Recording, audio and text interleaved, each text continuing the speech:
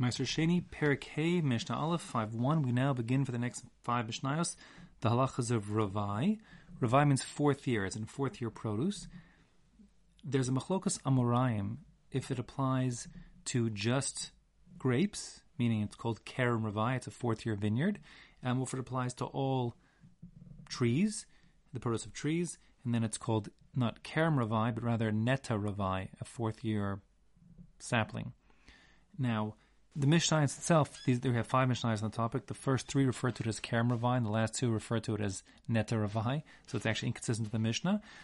Those Amoraim who hold that the proper halachas is only applying to Kerem Ravai say that wherever it says Neta Ravai, the Mishnah is wrong and the text should be changed. And similarly, those who hold that it's Neta Ravai would say that anytime the Mishnah says Kerem Ravai, the text should be changed. It seems that in fact there are shitas of Tanaim explicitly that hold that it must be Neta Ravai, because there's a Mishnah talking about applying Ravai to an esrog. So therefore, okay, at least some Tanaim for sure at least hold that it is Neta Ravai, and the halacha is that indeed it's Neta Ravai. So although our Mishnah will say Kerem Ravai, and the next 2 Mishnahs also refer to Kerem Ravai, meaning a vineyard, where actually the halacha will be referring, this halacha of Ravai will apply to all tree fruits in the fourth year of that particular tree's life. We'll discuss more about how to calculate a tree's life, its birthday, and so on, and the slight confusion that's involved with a sapling, an atiyah having its Rosh Hashanah, its birthday, if you will, on the first day of Tishrei, as opposed to an ilan, a mature tree, having its birthday on Tu B'Shvat. We'll have Maseches Orla and discuss that more there. Here we just talk about Ravai, however it's calculated, how the halachas are. Now the reason why it's here in Maseches Maaser Sheini and not discussed in Maseches Orla is because when the Psukim talk about Ravai, they say after the 3 years of Orla, the 4th year, that produce will be Kodesh Hilulim, which means holy for singing or praising Hashem. And there's a Gezer Shava from the extra reference to being Kodesh, meaning the Ravai being Kodesh, and Maaser Sheini being Kodesh, that the halachas of Ravai are learned out in large part from the halachas of Maaser Sheini.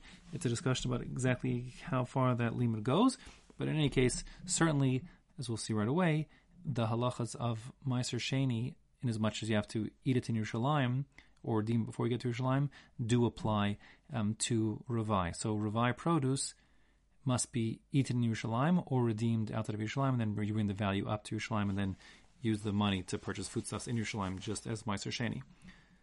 So that's what it's doing over here. Okay, so the Mishnah starts out by saying, Kerem Ravai, when you have a 4th year vineyard, for example, Mitzainin oso bekozos adama. You have to demark it and signify that this is a Ravai vineyard by using kozos adama, clumps of dirt. The Bartanur understands these clumps of dirt are like sort of amassed by the side of the vine or vineyard, and that would indicate to people that this is a Ravai plant. The Gemara in Bava Kama actually speaks out why the clod of dirt is significant to know that it's Ravai, and it's symbolic, in as much as the same way dirt you can use profitably by investing in it and developing it, and out will come, you get produce from it. So to this tree, while it's in its 4th year, it's not for generic exploitation and commercial use, but in subsequent years you can invest in it and it will be. So that's the Bartanur's Pshat. Many other Mefarshim understand that this clod of earth isn't put next to, but rather around. It's put around the vine, like all the way around, signifying that this is a Ravai. So that's, for example, the Pshat of the Rush. Okay. And the Gemara, by the way, is it's Bava Kama Daf Samach Tes Amud Aleph. Okay, that's if it's Ravai. Vishal Orla. If you have an Orla vine growing in its first 3 years, so then again it needs to be signified so that people coming by don't help themselves and eat forbidden fruit. Orla is forbidden fruit for its first 3 years. Becharsis, you use charsis.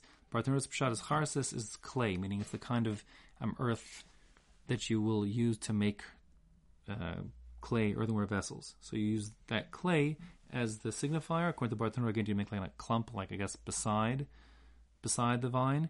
The other pshatim are that you use this charsis and you put it all around the vines, so it's like a indicator the whole way around to prevent people from eating your orland and coming to sin like that. Now we move away for a second from those topics and onto generically marking out your field. We say vishel kavaros if you have bodies buried in your fields. So then, of course, you need to be afraid that people passing by will be kohanim and will be over the issur of being matama themselves with the mace, or they could be a nazir, and therefore you need to also put some indicator. And the indicator you'd use is besid. You would use sid, which is lime. Umamacha, you mix up that sid with water, so it's even more bright white, like plaster. B'shofech, and you pour it. According to Bartanor, you'd pour it on the grave, like a flat gravestone, and according to others, you would pour it around the whole gravestone, accidentally steps too close or on top of where the grave is. Now, if you think about it for a second, putting the graves aside, we're talking about the Ravai and Orla. If someone helps himself to your grapevine and eats your produce, whether it's Orla or Ravai, besides the fact of doing the issur of eating Orla or Ravai outside of Yerushalayim, they're just generic thieves. They're taking what doesn't belong to them. And that being the case, Rabban Shimon Gamliel says there's no reason to protect those people. They're bad guys. We're not going to make you go out of your way to protect, thieves from hurting themselves by eating things they shouldn't be eating anyways. The Medavar Mamorim says he went to Rabban Shimon Gamliel say this halach of requiring you to put up the clods of earth or the charsis, the clay around to protect people from eating wrongly what they shouldn't eat. That's b'shvius in the Shemitah year, because in the Shemitah year, in the 7th year, so people are within their rights to help themselves to things they see growing. Everything is hefker, and that being the case in the Shemitah year, they're not being thieves, and those are the people you need to protect by putting up the tziyun, the marker, to not let people know that this is either Ravai or Orla as appropriate. Outside of that, Rabban Shimon Gamliel's shita is, and this is actually the girsa inside the Yerushalmi, but not as we have in front of us, that the principle is haliteu l'rasha v'yamus, which means let the wicked person be fed this forbidden food and let him die. Meaning, we have no requirements on the landowner, the field owner, to go out of his way to spend time to protect thieves from getting hurt from eating Isser. Okay, that's that. The Mishnah finishes up by saying v'hat tzenuim. The very tzenuim means, of course, literally like the modest people, but it means people who are especially punctilious with their mitzvah observance. So on the Shemitah year, they have to be afraid still that people might take food and it would be subject to Maaser Sheini, and then they would eat it wrongly. So he says in the Shemitah year, Menichin es hamaos, the Tznuin at least would put money aside of Omrim, and they would say, Kol hanilkat mezeh, whoever takes this produce, YaHei muchulal al hamos elu. Let the food be deconsecrated onto this money. That would make the Maaser Sheini be deconsecrated, and that's that. That is not the halacha, that's how the tznuim are. That's just this extra from people that wanted to do go an extra mile to protect people. There are a couple interesting questions on this Mishnah regarding, for example, Brera. We paskin that retroactive allocation called Brera we don't rely upon. It's certainly not for Doraisas, and this is a Doraisa. So how could it work? So the Rosh explains that this wouldn't be Brera because we're talking about a case where the redemption or deconsecration of the produce only happens after, it's meant to only happen after the fruit is picked and been identified. It's not retroactive. It'll apply to whatever gets picked. Yeah, fine, very good.